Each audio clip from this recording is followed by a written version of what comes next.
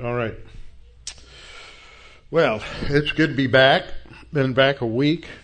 Last week, of course, I was glad that Jim Myers could come in and cover for me. That was a tremendous provision of God, because what I knew I could usually fly back from over there without a problem, land 10 in the morning, get a little nap in the afternoon, and teach at night. But I had forgotten what a grueling trek it is to come back from Jordan.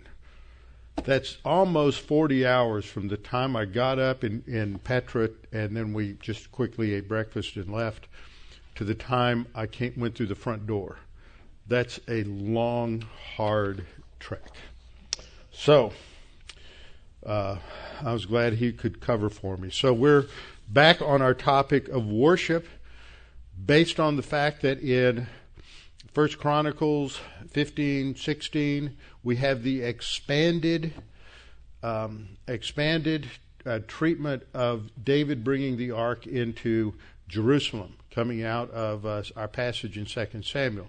And so that's why we're talking about worship and developing that.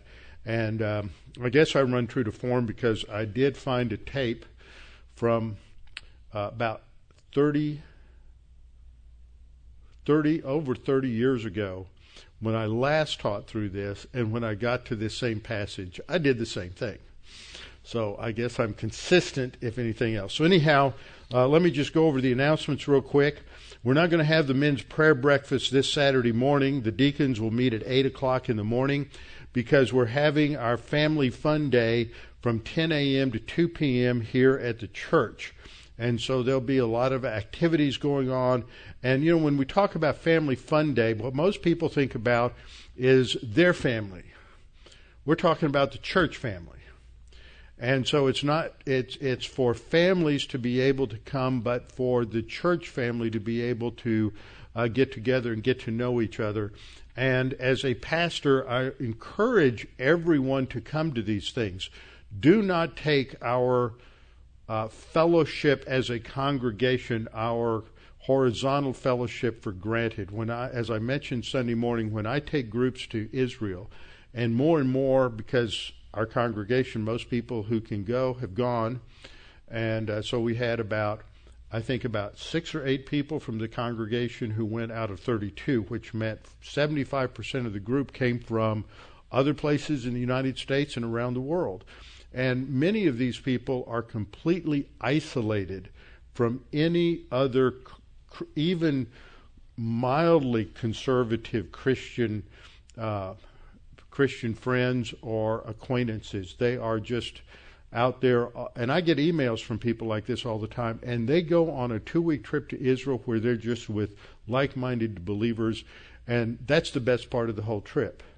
It's great that they were at Israel and Jerusalem and all those other things, but for them the highlight was just to be able to spend time with other like-minded believers. So please don't take that for granted. These things that we do are important for building just the relationships within the church. If we're to pray for one another, if we're to encourage one another, if we're to love one another and serve one another, we have to know who one another are. If you don't know who the other people in the congregation are, then how can you fulfill those commands? Anyway, we'll begin with a few moments of silent prayer, and then I will open in prayer. Let's pray.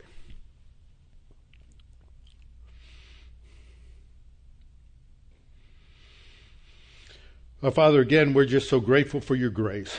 We love you. We love our salvation. We love our Savior. We love all that he has provided for us. We love the fact that we don't have to earn or deserve anything, but that you have given us everything for life and godliness. You have supplied our every need. You have blessed us richly beyond anything that we can ask or think. And Father, unfortunately, sometimes we take it for granted. We have had so much. We have been surrounded by such good Bible teaching for much of our lives, and by strong believers for much of our life. And we tend to take that for granted. Father, we pray that we would catch a great understanding of what it means to live for you, because in the coming days, as this country drifts and shifts away from your word, it will only get worse. And those friendships, those relationships that we have with other believers are going to become more and more significant as we strengthen each other, encourage each other, pray for one another. Father, we pray for us tonight as we study your word, that you challenge our thinking, help us to understand these important concepts which are so divisive among Christians today. And we pray this in Christ's name. Amen. There are a lot of theological issues that divide Christians today in our country. People get all wrapped around the axle over Calvinism versus Arminianism. And rightly so. There are important doctrinal issues there. There are important doctrinal issues when it comes to understanding eschatology, and that's important because we're to live today in light of tomorrow. And if you've got a wrong view of God's plan for tomorrow, then that's going to significantly and negatively impact your spiritual life today. We have to understand what God's plan is. And so you have the big challenge between dispensational theology, which is based on a literal, historical, grammatical interpretation of Scripture, and all these other views, amillennialism, postmillennialism, progressive dispensationalism, which all violate the basic principles of a literal, historical, grammatical interpretation of Scripture. But one thing that has really divided the church, and it has created an environment that appears, it's a fulfillment of what Paul wrote in Timothy. They hold to a form of godliness but deny the power thereof. And that has to do with worship. Very few people really focus on what the Word of God says about worship. In fact, what we've seen in the last 30 or 40 years is that the concept of worship has been redefined to restrict its meaning to music, to a certain kind of music, and that is what worship is. And if you're not doing that, then in the view of some, that is not worship, and this has become extremely divisive. And if there's one thing that I teach consistently from this pulpit that would keep many people from ever coming here, it's what I teach about the Word of God and worship.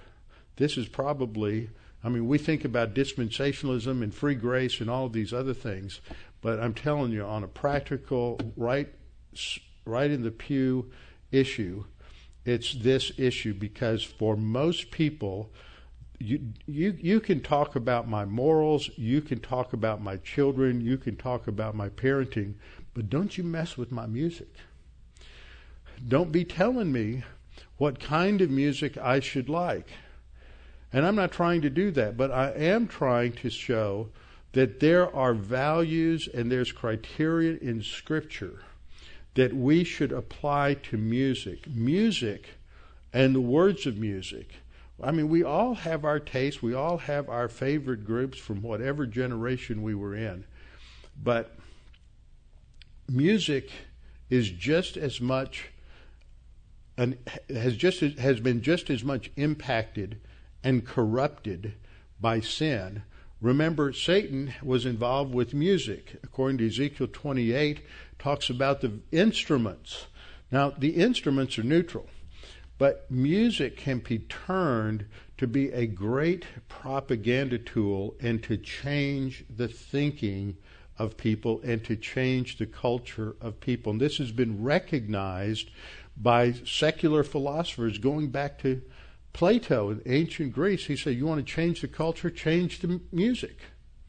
And in fact, when the culture changes, the music changes. It's a cycle that feeds on itself. And so music is very important. One of the reasons I'm bringing it up, we've been talking about the importance of worship as we've gone into Isaiah chapter 6. And a couple of things happened over the time that I've been away that I just wanted to come back and bring something to the foreground because it relates to Isaiah chapter 6. Isaiah 6, 1 through 9, is one of the most influential passages in Scripture for hymn or Christian chorus lyrics. Do you realize that? Most of us can think of, holy, holy, holy, the Tris Hagion. We think of that as one hymn, but doing a search today on, I think it's called hymnary.org or .com, I can't remember exactly, came up with a long list of hymns that were tagged with Isaiah, some verse in Isaiah 6, 1 through 9. I know you can't read all that from where you're sitting, but and that's not important. What's important is for you to see how long the list is. And all of these different hymns, Here I Am, Lord, Isaiah 6, 8, it's tagged to 35, it has 35 different references, something like that. Holy, holy, holy, Isaiah 6, 2 to 3. And holy, holy, holy Lord, Isaiah 6, 3. Let all mortal flesh keep silence, Isaiah 6, 2 to 3. And you can go on down the list. Immortal, invisible, God only wise, a song that we sing. It relates to Isaiah 6, 2. You go further, the God of Abram praise, Isaiah 6, 3. All hail the power of Jesus' name, Isaiah 6, 2 to 3. So you see that this passage has inspired hymn writers to write lyrics related to the worship of God, the magnificence of God, the holiness of God. And so, nevertheless, we need to be in a position to evaluate some of these things. Now, recently, I ran across a very popular chorus. And I thought that I started looking at it because I wanted to do this as we got into the passage. And, of course, in the lesson before I left for Israel, we went through the passage of Isaiah 6:3, where the seraphim are singing to one another, crying to one another, Holy, holy, holy is the Lord of hosts. The whole earth is full of his glory. And so here is a popular chorus, very popular, that is sung. And I want you to think about these words. The chorus itself was written by a man named Paul Baloche. He wrote the lyrics. It was sung by a very popular, well-known Christian artist, Michael W. Smith, who's been around for at least 30, 35 years. And a lot of people sing this. And I want you to notice, here's the whole thing. We'll break it down so you can see the words. But first of all, when you read the words, one of the things that we should do, that I'm trying to teach us, is that worship, whatever we're doing in worship, it is to be as qualitative as we can do it. Now, if you've got a church of 500 people and you have the kind of choir they have at some churches, there are some things you can do that a small church cannot do. So a small church of 50, 100, 150 people is just not going to be able to do the kinds of things that a larger congregation can do. So there's not, I'm not saying that every congregation should be able to do a magnificent chorale at Christmas, something like that. We're not going to be doing something like that. But what we do, we should do well. And as part of that, a corollary is that many of us are not trained musicians. We don't have an education in music. We have not excelled in music. And so when it comes to evaluating music, what most of us do is we think it's good music if we like it. And I don't know that there's something inherently wrong or evil with that, but that's not a good enough criteria for determining the kind of music that should be sung in church. That's a very subjective reason. And when we look at music, though, we ought to listen to people who really know good music. The same thing could be applied to food.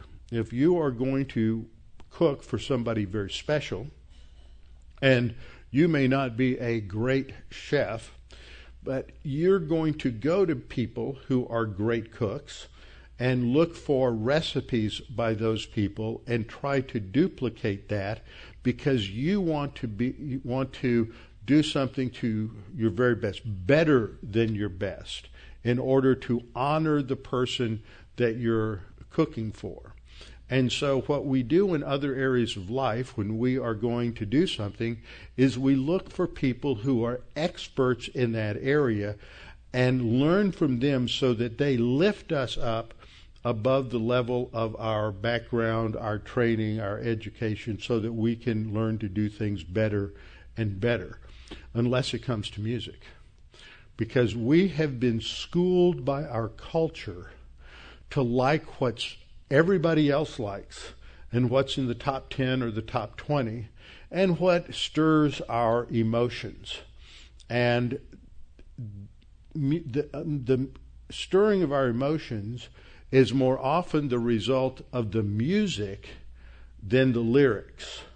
And when we look at good hymns, we ask the question, what makes a song good and qualitative to sing before the Lord? First of all, we need to understand that the words themselves have to be of a high level. They have to have good theological content, but it has to be expressed well. If it's expressed poorly, why waste your time singing hymns that are where the words express the truth poorly, when there are so many other songs and hymns that express the truth exquisitely? We should look for those. And I'm going to give you a couple of examples here. But one of the ways to do that is just to separate out the music and look at just the words. The words of any song are basically poetry. You basically look at just the word, just the lyrics, and say, well, is this good poetry or is this bad poetry? Is this trite and trivial poetry? Is this just silly poetry? Is this juvenile poetry? Is this something that is just terribly superficial and doesn't really bring honor and glory to the majestic, incredible God that we are worshiping? And that is something that is very important for us to understand. So I'm going to put these lyrics up here to this particular song because it's based on Isaiah chapter 6, Isaiah 6:3. So we'll just start off. And the way this song goes is it starts on the left. It's 2 columns, but you would sing through this, and then you come down to towards the bottom, and there's a repetition of this stanza, and it's repeated a second time, and then this stanza repeats the one before it. And actually the way it's designed is that you would sing this stanza 2 more times, and then this stanza that's repeated here 3 times, you would sing that 5 more times. It's just endless repetition that mirrors the techniques of Indian mystical chants. By Indian, I mean India, Hindu chants, things of that nature. And so that is not what you see in historic biblical hymnody that goes back to the early church. We have a great treasure trove of hymns. It's not like we don't know of anything written before the 1800s. We have a great treasure trove. Not all of it's good. Just because it's old doesn't mean it's good, and just because it's new doesn't mean it's bad. We have to take each thing in and of itself. So let's just look at this. You look at the words, and the first thing we want to do is just evaluate it as poetry. Open the eyes of my heart, Lord. Open the eyes of my heart. I want to see you. I want to see you. Open the eyes of my heart, Lord.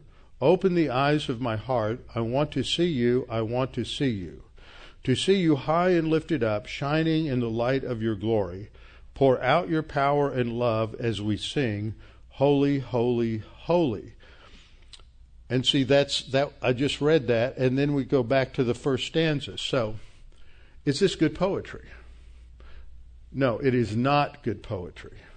It is, in fact, I sent this out to 2 or 3 people just to make sure I wasn't being somewhat subjective in my own evaluation. And there were certain words that I thought of, and came back to me. It's insipid. It's juvenile. It's shallow. I mean, it's not even an eighth of an inch deep. I believe that if a fifth grader submitted this in a poetry homework assignment, they would get an F. It is so bad. And yet this is a top hit. It was originally sung back in the 80s, and it is still sung in some churches. And what that does is it degrades the understanding of the congregation as to what quality music is. I mean, it's terrible. And all we're talking about at this point is just a level of poetry. Now, some lyrics can be simple without being insipid. There's a difference. It doesn't always have to be something that is expressed in a complicated manner. But this is what we see in this. Now, we can go back and we can talk about it in terms of its theology. Now, the first line begins, "Open the eyes of my heart, Lord." Now, if you look at this in terms of Scripture, where do you get this idea of opening my eyes? We find that in a number of hymns, by the way. And in this particular version, you have a Psalm 119:18, "Open my eyes that I may see wondrous things from your law." So Psalm 119 is a hymn of praise that was written to praise and extol the value of God's Word. So the focus of opening my eyes, stated as a prayer, is to open our eyes so that we can understand what God has revealed to us. But what we see in this phrase is not opening my eyes so that I can understand your revelation, but opening my eyes so that I can see you, Lord. Well, that sounds like a nice thing to do. We want to see Jesus. But if you understand the first thing about Scripture, you know that that is not a very good thing. In fact, when we look at our passage in Isaiah chapter 6, we're going to see that seeing God is a dreadful thing. It is something that strikes fear into the heart of Isaiah. And it's not just Isaiah. There's another popular hymn, our chorus rather, that I'll mention. It's in our hymnal. Let me see. I guess I don't have a hymnal up here. I'll get this one. But this came out in the 70s. Very popular, still sung by a lot of people. It was first sung by the Maranatha group, which came out of Calvary Chapel. And I was looking to see if I could find a rendition of this to play for you, and I decided I am going to play something for you, but I'm going to wait and do that a little later. This is 383 in our hymnal. And the words are, "Open my eyes, Lord, I want to see Jesus." So expresses the same concept we had here. Now, I also wanted to point out as we look at this hymn that it says to see you high and lifted up. Where does that language come from? It again comes out of Isaiah 6, talking about God being high and lifted up. In verse 1, in the year King Uzziah died, I saw the Lord sitting on a throne high and lifted up. I want you to notice how it uses biblical language and phrases, but in a non-biblical way. But people who don't know the Bible get sucked in because of the music, and it appeals emotionally, and because it's a sentimental thought that we think sounds good. But same thing in hymn 383, open our eyes, Lord. I want to see Jesus, to reach out and touch him and say that I love him. Open my ears, Lord, and help me to listen. Open my eyes, Lord. I want to see Jesus. Now, who would we go to in the Bible who saw Jesus after the resurrection? There are three people. Stephen saw the Lord as he was dying. He saw the Lord at the right hand of God in heaven. We see Paul where the Lord appeared to him on the road to Emmaus. And the Apostle John had the Lord appear to him on the island of Patmos. And when Paul saw the Lord, what happened? He was blinded and he fell on his face. This is not a feel-good moment for Paul. It's not a feel-good moment for John. Revelation 1:17, and when I saw him, I fell at his feet as dead. It's the same thing we see in Isaiah. I pointed this out, that when Isaiah saw the Lord on his throne in heaven, saw God on his throne in heaven, what was his response? Woe is me, for I am undone, because I am a man of unclean lips, and I will dwell in the midst of a people of unclean lips, for my eyes have seen the King, the Lord of hosts. This was not a good thing for him. It put the fear of God deep into his soul.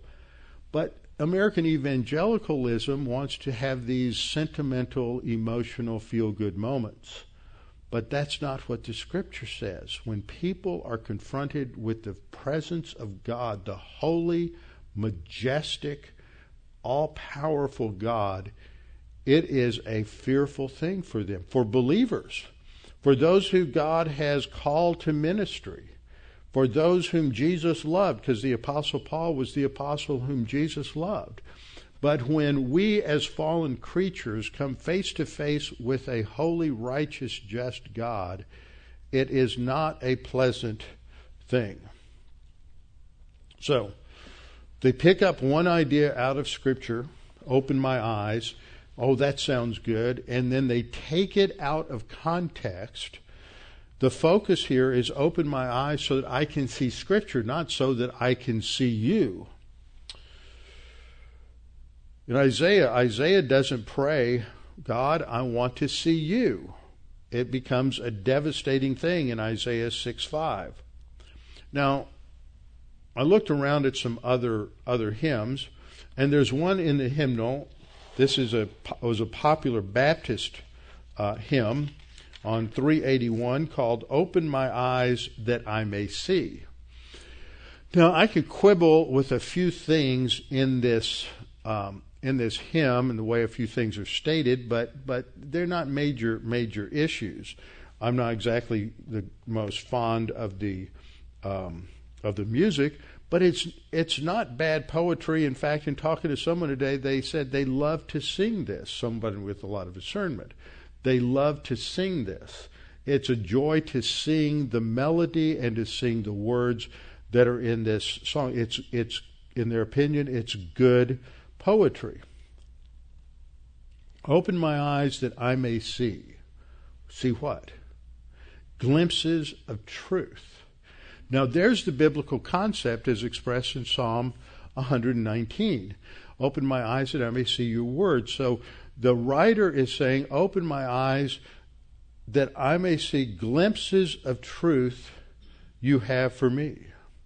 Place in my hands the wonderful key that shall unlock and set me free. Jesus said, you know the truth, it will set you free. This is a strong biblical concept here. And the truth, of course, is God's word. As Jesus prayed in John 17, sanctify them in truth, thy word is truth. Silently now, on bended knee, ready I wait your will to see. Open mine eyes, illumine me, Spirit divine. It's the role of God, the Holy Spirit, to open the eyes of our souls, open our eyes so that we can understand the truth of God's word. On a sheer poetry basis, it's good. The words are good. On a theology basis, the words are good. They reflect the truth of Scripture. They reflect more complex ideas. When you look at the previous two choruses, they're all about me. I want to see Jesus. Open my eyes so I can see Jesus. It's very self-oriented, which is the problem with most contemporary choruses. But this is theocentric. It's God-centered. Open my eyes so that I can understand truth, and truth will transform my life. The second verse says, open my ears, that I may hear voices of truth you send so clear. Who are the voices of truth? People who are teaching the Word of God. And while the message sounds in my ear, everything false will disappear. Hearing the truth of God's Word teaches you to discern truth from error. And again, it's done prayerfully, silently now, on bended knee. Ready, I wait your will to see. Open my ears, illumine me, Spirit divine. Third, open my mouth. It's application. Open my mouth and let me bear gladly the warm truth everywhere. Open my heart and let me prepare love with your children, thus to share. So see, the object there is not about me and my experience with God. It is about learning and applying the Word of God. This is very important. Now, we talked initially about the chorus. I'll back it up a little bit to the first. Open the eyes of my heart, Lord. Now, we just talked about the words. Do the words, by their profound expression, the articulateness of this poetry, lift your spirit, lift your focus to God? I'm not going to ask you to raise your hands on this because I know that I'll be disappointed. But I bet there's not 4 people here that took the time, which you should have done, to watch Barbara Bush's funeral service or to watch the marriage, the wedding service of Megyn Kelly to Prince Harry. Why would I waste my time doing that? Because you'll learn something about the history of hymnody. You watch these great British monarchs go through weddings and funerals that are all based on the Anglican Book of Common Prayer. The preaching may be horrid, but the music and the worship service was thought through by great theologians. And you listen to those hymns, just the music, the organ playing that music in this Gothic cathedral. Now, the Gothic architecture was designed to do what? You have these high arches. Everything is designed so when you walk in, you look up. It's designed to make you look toward heaven and toward God. And when you hear the music that was sung, that music also, the music itself is so majestic, it is so powerful that it causes you to do the same thing. That is why these hymns that have survived centuries continue to be sung at these events. These are not pop songs. And you'll see the contrast as you go through the wedding ceremony with Megyn and Prince Harry, that they brought in a black choir from Chicago. They were just outstanding in what they sang. It's a pop tune. And if your soul is attuned to what was happening spiritually with the previous hymns, then the eyes of your soul went from heaven crashing down to earth when you heard this pop tune sung beautifully by this black choir. That's the contrast I want people to understand about music. Music directs our attention to heaven or to earth. Just the music, the quality of it. The music is a language. We go back to what Dr. Scott Aniol taught back in, I think it was 2013. He's now a professor at Southwestern Baptist Seminary, completed his doctorate. He talked about music is a language. The music alone communicates something. Are we communicating the grandeur, the majesty, the sublimity, the power of God in the music that we put to our hymns? Now, there's a lot of fun songs that we can sing as Christians. There's a lot of good songs to teach kids. There are what I call, on the previous generation, Bible choruses. They were great to teach kids the books of the Bible, but we don't sing those at the beginning of church. But they're great in certain settings. Some of the things that you can sing that are kind of fun and they have spiritual truth that you can sing at a Christian camp. But when you want to focus people's mind, when you want to have music that is going to support intellectual activity and divert from the chaos and corruption of the world, you sing a different kind of music. A music that helps you to focus, to discipline, and to concentrate.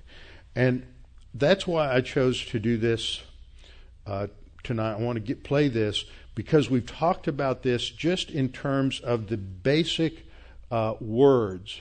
And now I want you to hear and think about, I'm not going to play the whole thing all the way through, but think about what the music is doing to you in contrast to what the words did. Okay, remember, you weren't impressed with the words. They didn't lift you up. They didn't direct your attention to God. They didn't really do a lot for you emotionally. Listen to this.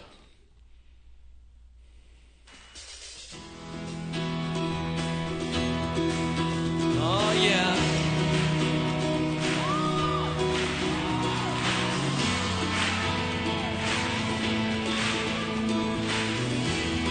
We want to see things for the way they really are. Open our eyes. Open the eyes of my heart, Lord. Open the eyes of my heart. I want to see you. I want to see you. Lift it up. Let me hear you. Open the eyes of my heart, Lord. What's the music doing? It's making you feel good. Oh yeah, this is good. I can kind of move to the music, tap my toe. Yeah, this is making me feel good.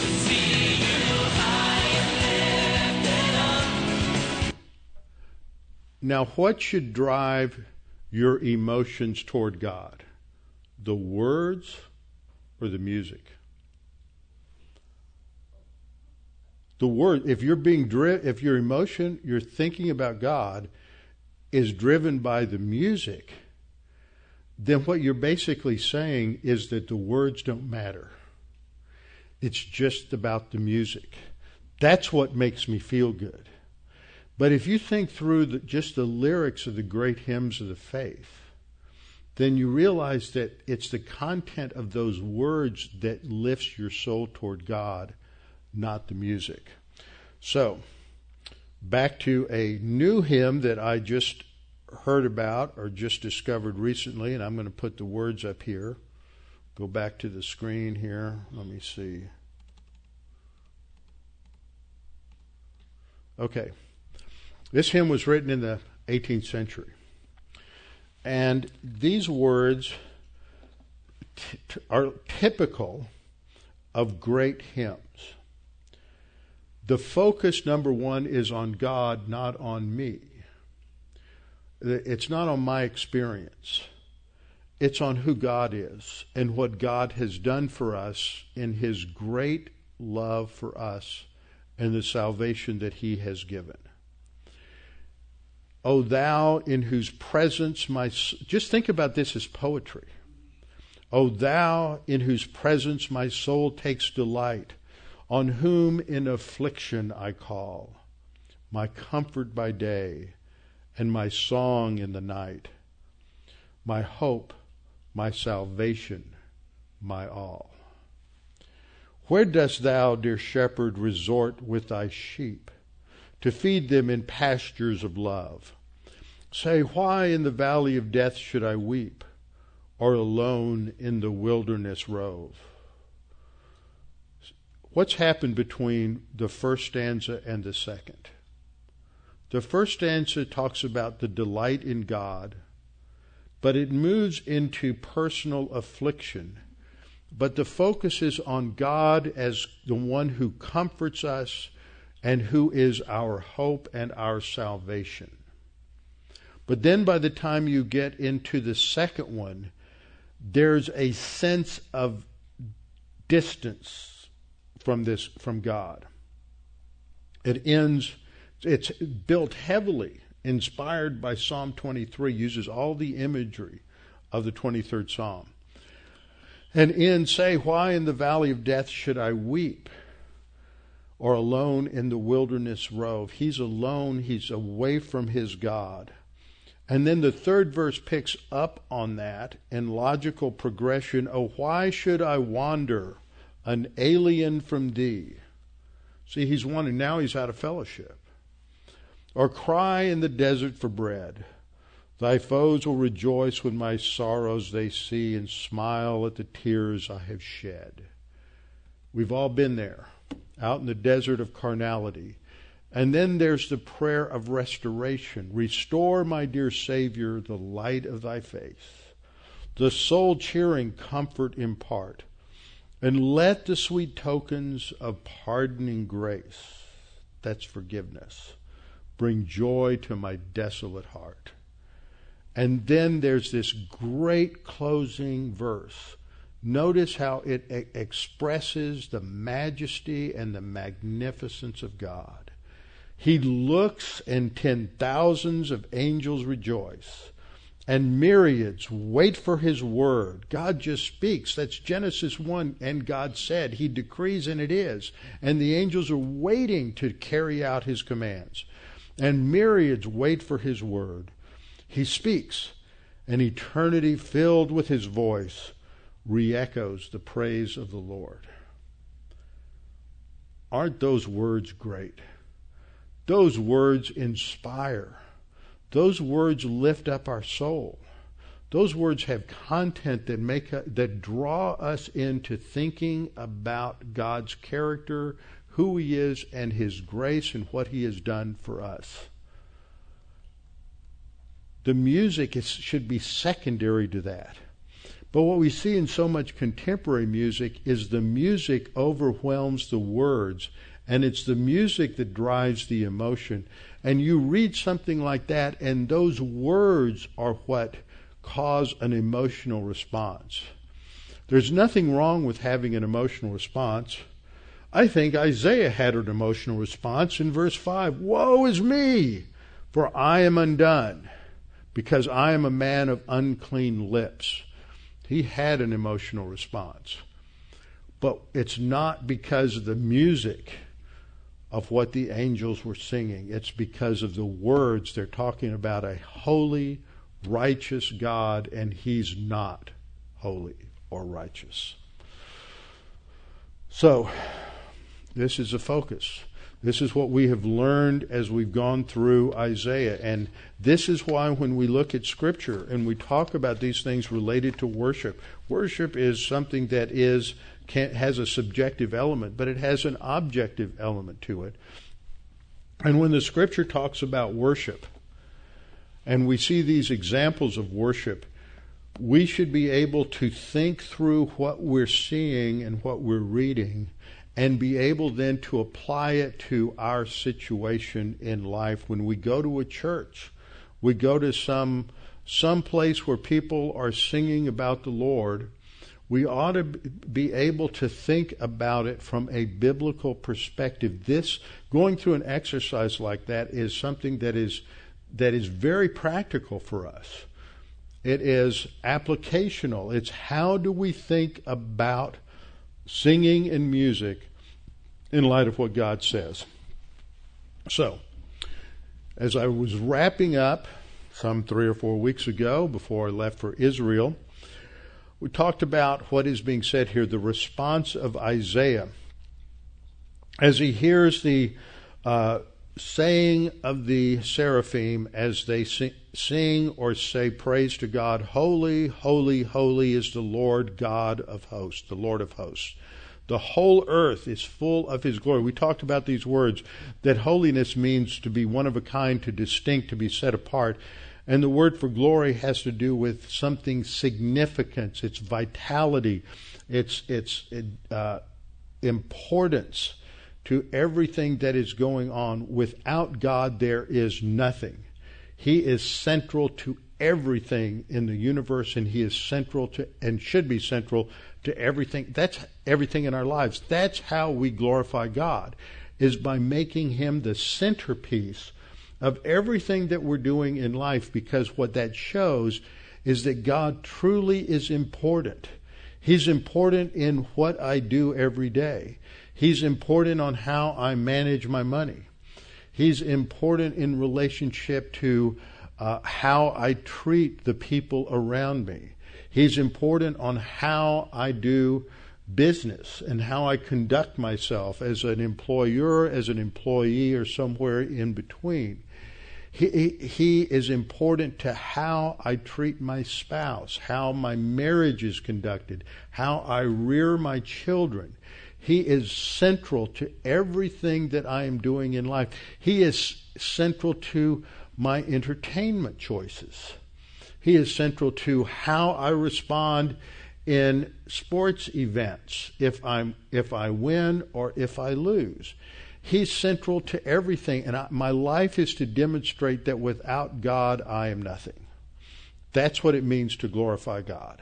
And to be able to do that, we have to understand what the Word of God actually teaches and what it says. So we talked about holiness. It's unique. Every aspect of God's character, His 10 attributes, is unique. We went on to talk about Isaiah's response, Isaiah 6:5. He responds, he is not holy, he is a sinner. Woe is me, I'm a man of unclean lips. It's not just me, it's everybody. I dwell in the midst of a people of unclean lips. And he is, the term woe is a term, in the Hebrew the word is oy. Comes over into Yiddish as oy. And you hear this, in common expression has been brought over into English. Something happens, it's terrible, you go, oy. So that's terrible. Well, that goes back to this word for oy. It means something horrible has happened. There is, and in its context in the Old Testament, it's an announcement of God's judgment. That I am going to be the object of God's judgment. And that is what Isaiah is saying here. I am the object of God's judgment because now I'm in His presence.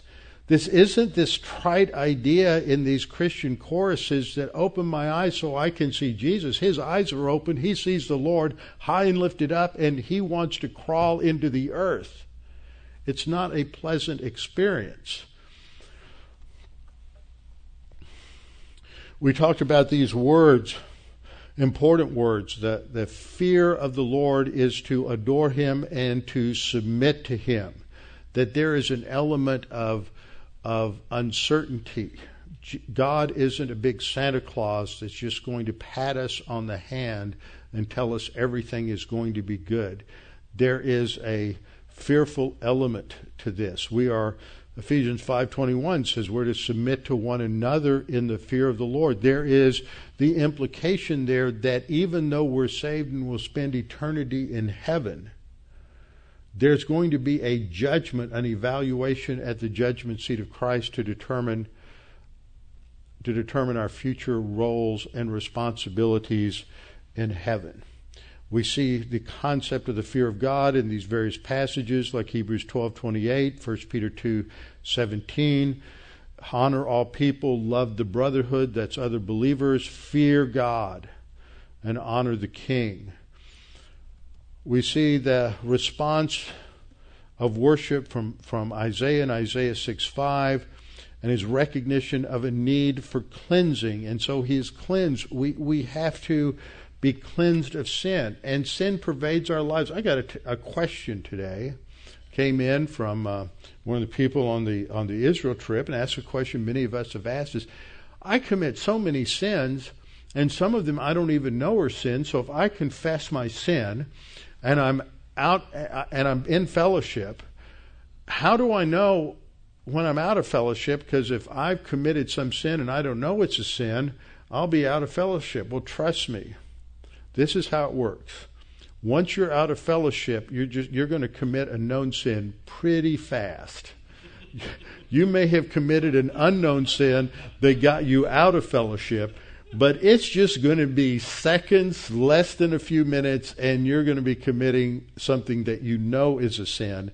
And then you can confess that, and all our sins are forgiven. We're cleansed of all unrighteousness, not just the ones we mentioned. We looked at other key words like the word for contrite, the word for humble, that the word for contrite is a physical, very physical word, the crushing of stone, the physical crushing of something. And here it's applied metaphorically to someone's soul, to their thinking, that they feel that they have been crushed. They're not arrogant or proud. They've been shot down. We all know what that means. And so this is used in passages like, the Lord is near to those who have a broken heart and saves such who have a contrite spirit. Your pride, your arrogance has been broken. That's what contrite means. It's been crushed. You're no longer thinking you can do it your way, in your power, in your ability. The word humble is also used in that passage, that it means someone is low, they have become humbled. Psalm 138:6 says, though the Lord is on high, yet he regards the lowly, but the proud he knows from afar. So humble is in contrast to proud. Proud is someone who is self-sufficient, who thinks he can live his life, solve his problems, make decisions apart from any input from God, that he is self-sufficient. But the warning of Proverbs 29:23, a man's pride will bring him low, but the humble in spirit will retain honor. And so the person who humbles himself under the mighty hand of God, as we have in Proverbs 3:34 and 1 Peter 5 at the end, God gives grace to the humble. So, therefore, humble yourselves under the mighty hand of God, that he may exalt you in due time by casting all your care upon him. We need to be submissive to God. And that brings us to the next key word that we find in passages related to worship. We have the word hava, which is used in all of these passages, and it has the basic meaning. It's only used in the eshtafel stem. Hebrew has these various stems. Okay, when you get into Hebrew, you get into all of this. But words will have certain meanings and only be used in certain stems. And this one only occurs in the hishtafel stem, which is why you see the long word there, hish tahava. See, the word is hava. You see that at the end. The way you know it's a hishtafel is because it has that hishta as a prefix, and it has to do with reflexive action, like the middle voice in Greek. So it means to prostrate yourself or bow yourself down to the ground. It's used in Genesis 22:5. Abraham said to his young men, stay here with the donkey. The lad, that's Isaac, and I will go yonder and worship. We will bow down to the ground. We will submit ourselves to God. And what was God's command?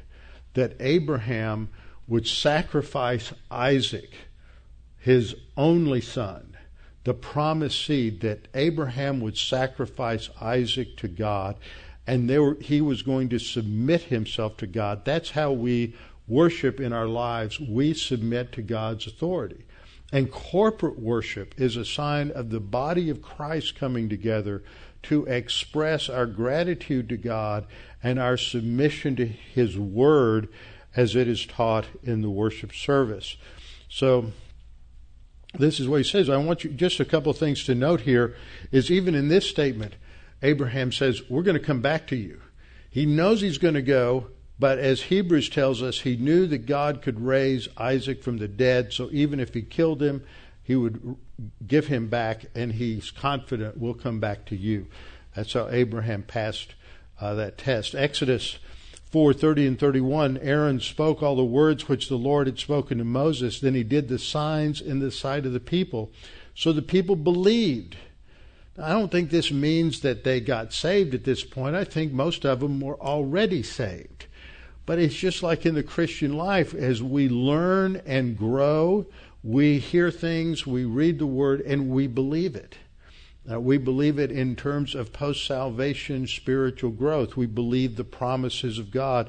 And so the people believed that Moses and Aaron were sent by God. And when they heard that the Lord had visited the children of Israel and that he looked on their affliction, then they bowed their heads and worshiped. They're not singing Shine, Jesus, Shine. They're not singing Do, Lord. They are praying. That's part of what they are doing. That's one aspect of worship. They are submitting themselves to the plan of God. 2 Chronicles 7:3, when all the children of Israel saw how the fire came down and the glory of the Lord on the temple, this is when Solomon has dedicated the temple, they bowed their faces to the ground on the pavement and worshipped and praised the Lord, saying, this is how they praised God. They said, for he is good, for his mercy endures forever. I don't think they were singing this. There's nothing to indicate that. This was what how the people responded. This had been written in the Psalms of David, and they are restating it. It could have been in a chant, which is how some of these were sung. Another key word that we find is the word to serve, the word avad. And it's often linked with the word shamar, as it is in Genesis, that God told Adam, after he placed him in the garden, he said, I want you to serve, to work, and to keep the garden. Those two words, which are often associated with worship. The implication of that is our labor in life, our work in life, our career in life, is to worship God through what we do. That every calling, whether you're called to be a garbage collector, or you're called to be a carpenter, or you're called to be a janitor, or you're called to be a president of a company or a teacher, that is a calling from God, and we glorify God through our calling, whatever it is, not just for pastors and missionaries and evangelists. We are to keep the Lord's word, and we are to serve him. And in serving him, we have an impact on the cosmic system around us. And that is a part of our individual worship. Deuteronomy 6:13, you shall fear the Lord. There's that phrase. That's part of our individual worship of God. You shall fear the Lord your God and serve him and take oaths in his name. And in Deuteronomy 10:12, and now Israel, what does the Lord your God require of you? But to fear the Lord your God. So right away, you know, we're talking about individual worship and submission to God's authority, because he is the unique, magnificent creator of the universe. We're to walk in all of his ways and to love him and to serve the Lord your God with all your heart and with all your soul. Deuteronomy 13:4, you shall walk after the Lord your God and fear him. Again, that clues us in. We're talking about our individual worship and service of the Lord, and keep and obey. You shall serve him and hold fast to him. Keep his commandments, obey his voice, serve him and hold fast. We are to serve the Lord. Joshua 22:5, but take careful heed to the commandment, the law, which Moses, the servant of the Lord, commanded you. So he's reiterating this to the Israelites, telling them to take heed, to be observant, to care for everything, and be careful of their walk with the Lord, to love the Lord your God, to walk in all his ways, to keep shamar, to guard his commandments, to hold fast to him, and to serve him, avad, with all your heart and with all your soul. And then we have the last word that I have highlighted here, and that is the word sharat, which has to do with ministering or serving. Usually it's applied to that which the priests did. In Deuteronomy 10:8, At that time the Lord separated the tribe of Levi to bear the ark of the covenant of the Lord, to stand before the Lord to him and to bless in his name to this day. So that's what they were doing, is they are ministering and serving the Lord. We see the same thing with Samuel, but Samuel ministered before the Lord even as a child, wearing a linen ephod. Now the boy Samuel ministered in 1 Samuel 3:1. So this goes on in passages like 1 Kings 8:11. All of this has to do with understanding this role of service. In the New Testament, the word is proskuneo. From a root meaning to kiss, it comes to mean to bow down. You would throw a kiss to the one who is the sovereign, and then it would indicate your submission to them, prostrating yourself. It's used in John 4:24.